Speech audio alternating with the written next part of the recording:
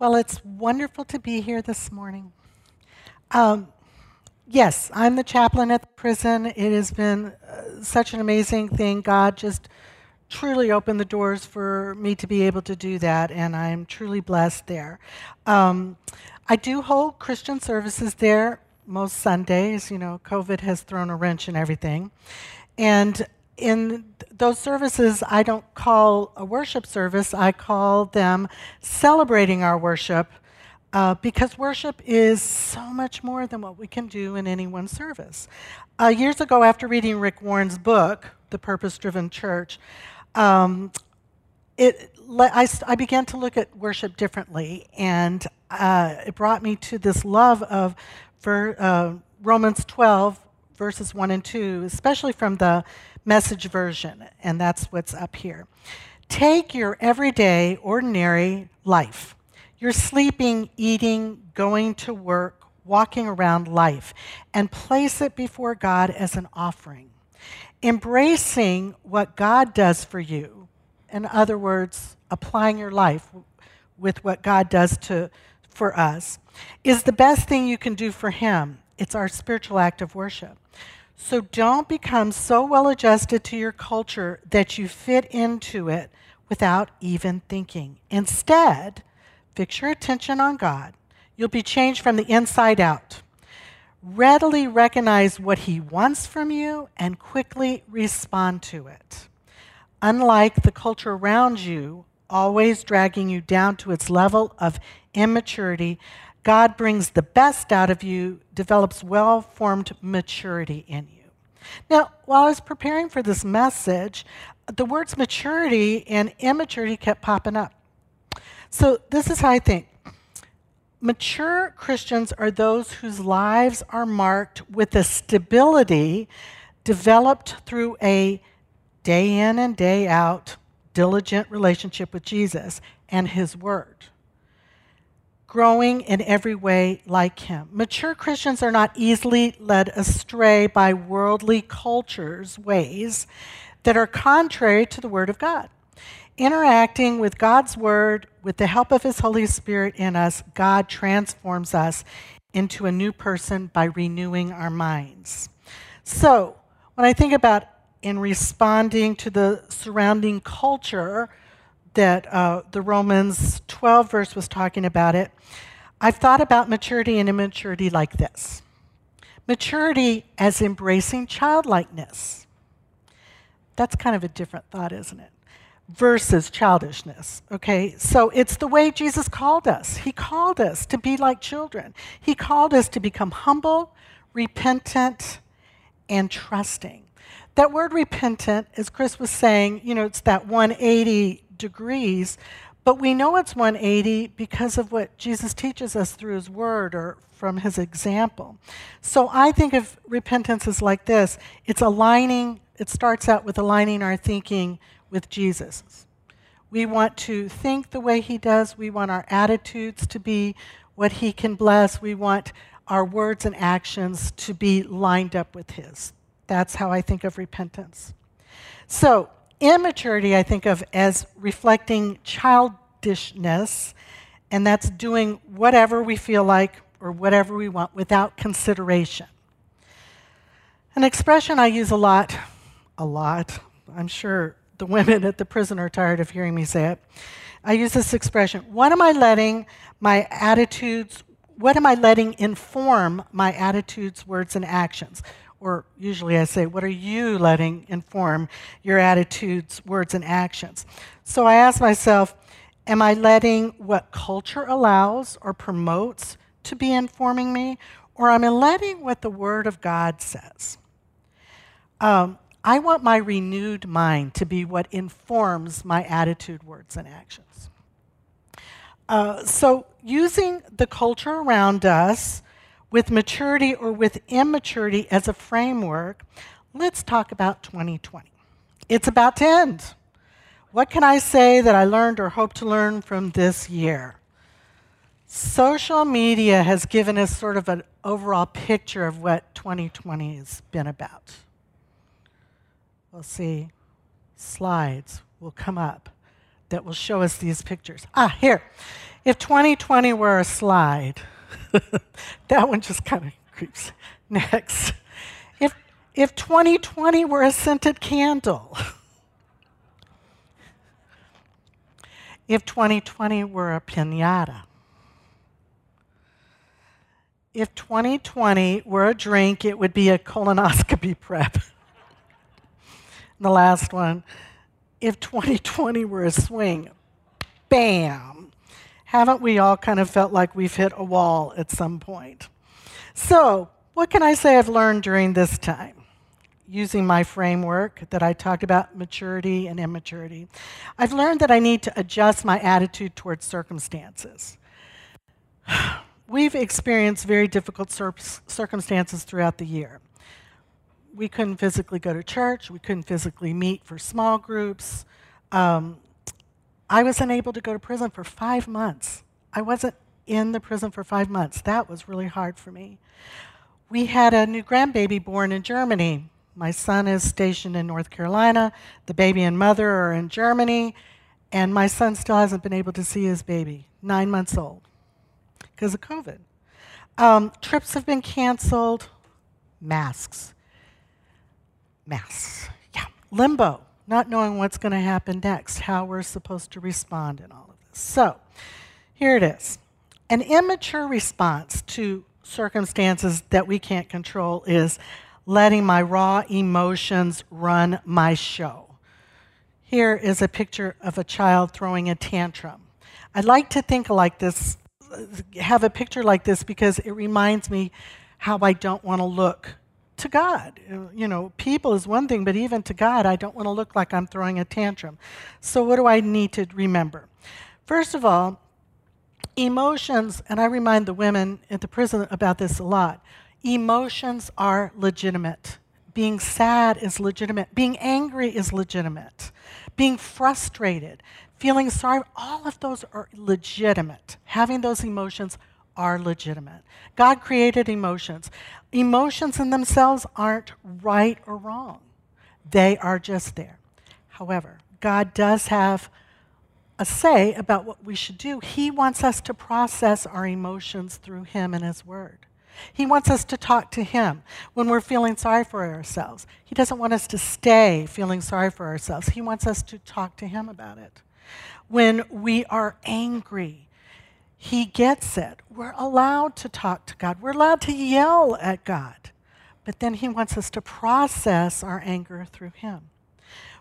We get into blaming, we get into feeling resentful, all of those things legitimate, but God wants us to process those emotions and how we're feeling with Him. And usually He wants us to do it mostly with Him and not with others, if you know what I mean. So here's another one of my favorite scriptures that I quote a lot in the prison. And again, I love the Message version here. I'm not going to read the first part. I'm going to just say where it goes to, we use our powerful God tools for smashing warped philosophies, tearing down barriers erected against the truth of God, fitting every loose thought and emotion and impulse into the structure of life shaped by Christ. Our tools are ready at hand for clearing the ground of every obstruction and building lives of obedience into maturity. There's that word again, maturity. So my mature response to circumstances I can't control, one of the things I had to adjust my thinking was, the world doesn't revolve around me. It doesn't revolve around me. I need to have the attitude of Jesus. Jesus came to this world and He knew He had a purpose from the Father, and He just kept doing His purpose no matter what the circumstances. And when we read the story of Jesus, we know the circumstances at the end of His life here were not good. But He knew what He was about. His purpose was more important than just what circumstances He was going through. This has been an excellent year to apply our lives to a verse that we know so well, and I'm sure we've laughed at. And this year it's like, okay, God, I get it. James 1, 2 through 4. Consider it a sheer gift, friends, when tests and challenges come at you from all sides. Isn't this a good year for this to practice? It's a gift. Think of it as a gift. Recalculate my thoughts. You know that under pressure, your faith life is forced into the open and show its true colors. So don't try to get out of anything prematurely. In other words, I think that means we can't pray that all of this stops before it's time to stop. Let it do its work so you can become mature and well developed, not deficient in any way. Again, that word mature. I think God wants us to become mature. James 1 in the New Living Translation, I like this one too. Dear brothers and sisters, when troubles of any kind come your way, consider it an opportunity for great joy. For you know that when your faith is tested, your endurance has a chance to grow. So when we have circumstances that we can't control, God wants us to think about it in a different perspective. Think about it from the perspective of how can I grow closer to you, God, during this circumstance? How can my faith grow? How can my endurance grow? Lord, help me to see things from your perspective. And so what does he want us to do about it? It doesn't revolve around me, but God talks to me about me in every circumstance. Joy, how are you going to respond to this? All right? It's not about you, but how are you going to respond? And so I love Philippians 2:13 through 15 most of the time. I love it. For God is working in you, giving you the desire and the power to do what pleases him. Not what pleases me, but what pleases him. He gives us the desire and the power to do what pleases him. Do everything without complaining and arguing so that no one can criticize you. Live clean, innocent lives as children of God, shining like bright lights in a world full of crooked and perverse people. So here's a chance for us just to deal with circumstances, respond to circumstances with the attitude that he gives us, and we can be bright lights. We can be people that are a witness to a dark culture. One of the things I have to think about is, again, put in perspective, think about this. God must have a good reason to allow the churches can only have 25% capacity. God must have a reason to allow that traveling has come to a grinding slowdown. God must have a reason. He isn't always going to tell us what the reason is. When he came to earth as a baby, King Jesus, and people were rejoicing at the beginning of his life, no one had a clue how that was going to look. But God's purpose still persevered, and that's what we need to do. We can say, I trust you, God, that you have a reason for this. And then the last couple of months, I've been using the phrase, the upside of COVID. The upside of COVID. Sometimes it's like funny. You know, like Barbara was saying, a lot of us had much quieter, less stressful Christmases. The upside of COVID. I went gray, the upside of COVID. It's a lot less to do with my hair now that I've allowed it to go gray. So what has happened is when I've been discussing the present circumstances, it's turned complaining into gratitude. And that's such a key, is to be grateful to God for every moment and of every day. If we keep turning our attitudes of being grateful to God, he will show us what we can be grateful for. He can show us. Another thing that I've had to adjust this year is how I view people. This is the big one. How I view people. Jesus has a lot to say about how we treat people and how our words should be used to and about people. The Sermon on the Mount is a good place to start. Jesus, in many places, talks about this is the way you used to think, this is the way you used to view people, this is how I want you to view people now. There's several verses. It's a really great study, reading through Matthew chapters 4 through 6. You get a feel for how Jesus wants you to view people, view him, view how you interact in your life. Later on, he reiterates that the greatest commandments are love God and love others, and I like the definition of love as intentional caring. This is something else I say to the women all the time. Love isn't always a feeling of affection. God asks us to love, not necessarily have affection for people, but to intentionally care about them. How we choose to think about people seriously affects our attitudes, words, and actions toward them. I think it's important that we remember all people are valuable to God. All people are valuable to God. He died for all. We need to keep that right here up top. When we think about people, we need to think they're valuable to God. No matter what they're doing, they're valuable to God. Remember, we're fitting every loose thought and emotion and impulse into a structure of life shaped by Christ. We're coming humble, repentant, trusting. So, this has been a good year to practice. Practice in how we respond to people that we're spending more time with than ever before. Some of us have really been enjoying it. Some of us, it's really hard being with people day in and day out that you're not used to and having to figure out how to work around them, how to interact with them, and to still stay married. Okay? Things that we need to remember are that love overlooks a multitude of sins. Again, intentional caring. Something that I've had to do for all of these months, as happily married as I am, when you're with the same person day in and day out, it can get hard, and you can let little things start to be a problem. And so I found I'm intentionally grateful when I start to get upset or annoyed. I'm intentionally grateful for who my husband is to me and what he has done for me. I'm choosing to take the situation and change how I'm thinking, and it's made a huge difference, and it's changing me.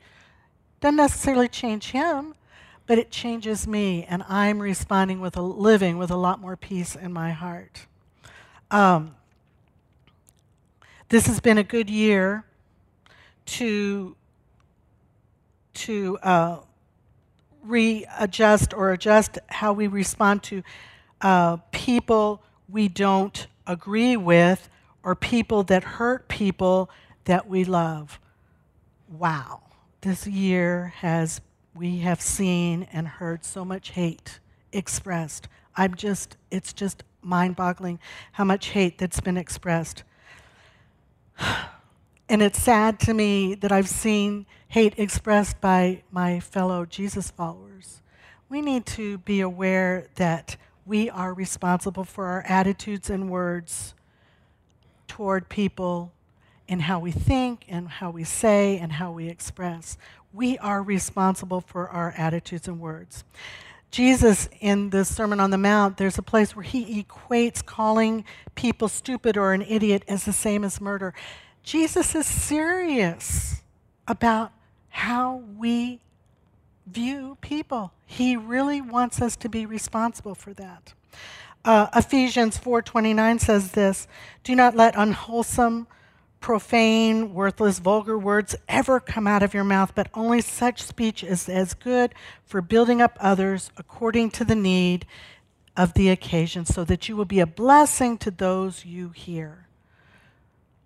Let your words. It doesn't mean you have to think that everything everybody does is wonderful, but you are responsible. Again, God talks to me about me. How am I going to respond to that? How does Jesus respond to me when I'm being horrible? How does he respond to me? With mercy, and he builds me up, and he calls me to a better place. It doesn't mean that we might not need to correct somebody, but how we correct them has everything to how we are seeing people. Do we see them as valuable, or we see them as somebody that I need to set right because, yeah, I'm right and they're wrong? With social media so available, it is easy to be hateful at a distance. I realized I needed to be careful of my thoughts even when I'm alone, because I'm never alone. God is here in me, and he wants me to remember that people are valuable to him, all people. Matthew 12:34 through 37 says this. This is one of those verses that you don't like to read because it's harsh. It says, "You brood of snakes, how could evil men like you speak what is good and right?" He's talking to religious people.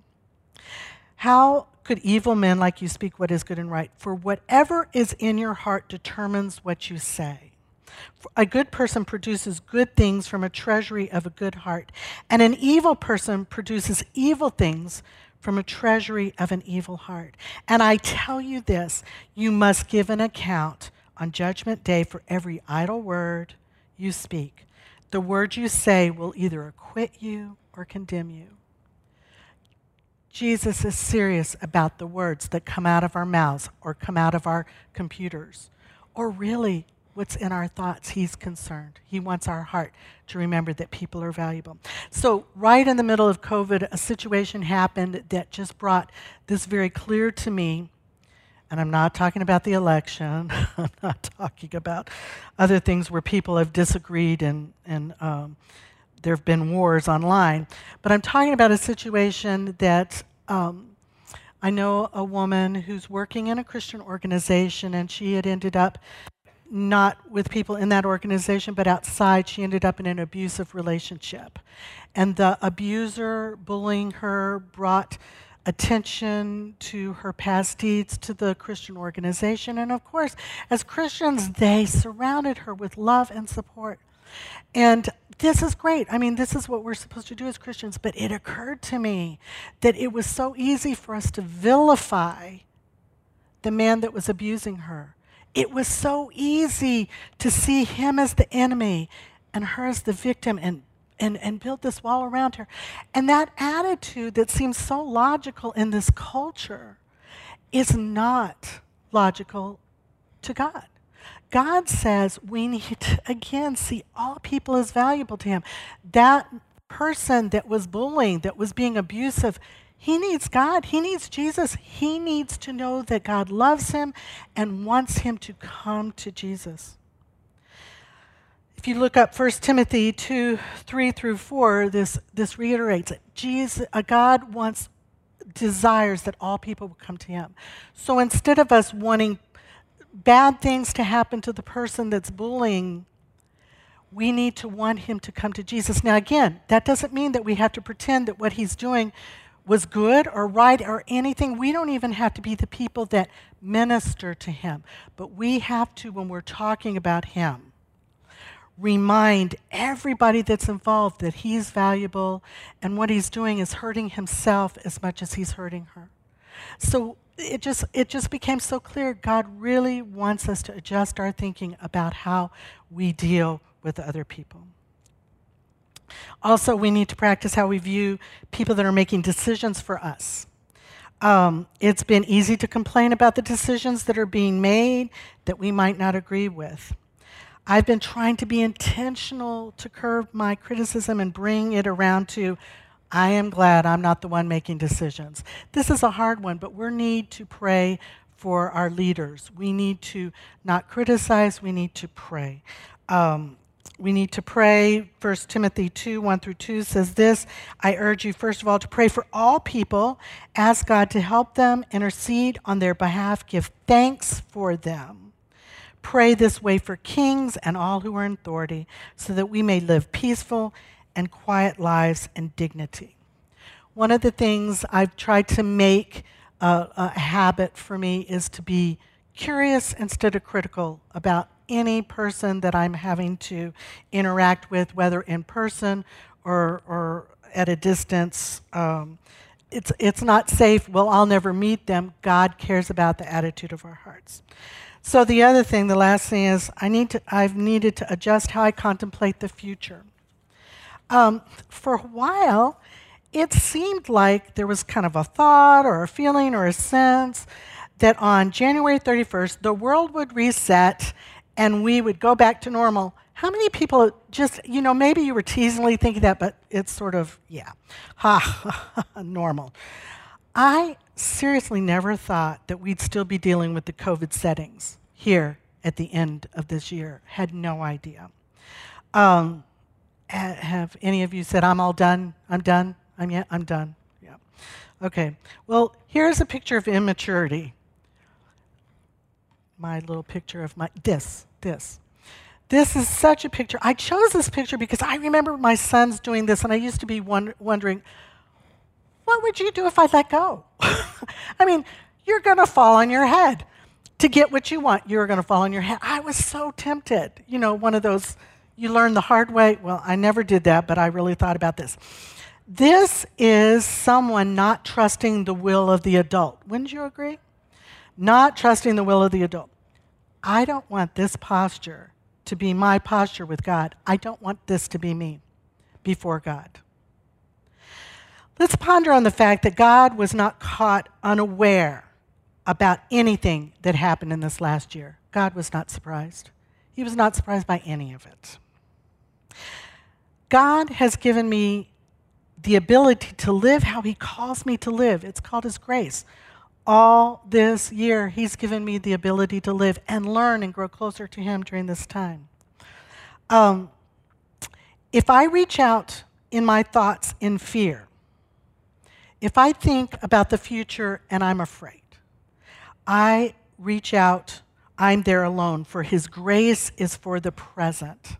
God's grace is for the present, right now. His grace will get me through. I might not really like 2021, but the childlike, humble, repentant, and trusting me knows God will carry me, and I can grow closer to him in any circumstance. So I'll leave you with these verses as a guide to mature thinking for the future. Psalm 62:5. Let all that I am wait quietly before the Lord, for my hope is in him. He alone is my rock and my salvation, my fortress where I will not be shaken. My victory and honor comes from God alone. He is my refuge, a rock where no enemy can reach me. Oh, my people, trust in him at all times. Pour out your heart to him, for God is our refuge. And I turned it into prayer. This is something that, again, I learned from Rick Warren, is that to take Scripture and personalize it or pray it. So I actually, in my prayer journal and with the women, I'll take a psalm like this and turn it into a prayer so it's easier to think about, I'm saying this to God. Let all that I am wait quietly before you, God, for my hope is in you. You alone are my rock and my salvation, my fortress where I will not be shaken. My victory and honor come from you, Almighty God. And let me add, let my everyday, ordinary life, my sleeping, eating, going to work, or staying at home and working, walking around life, be an intentionally thoughtful offering to you, God. Amen.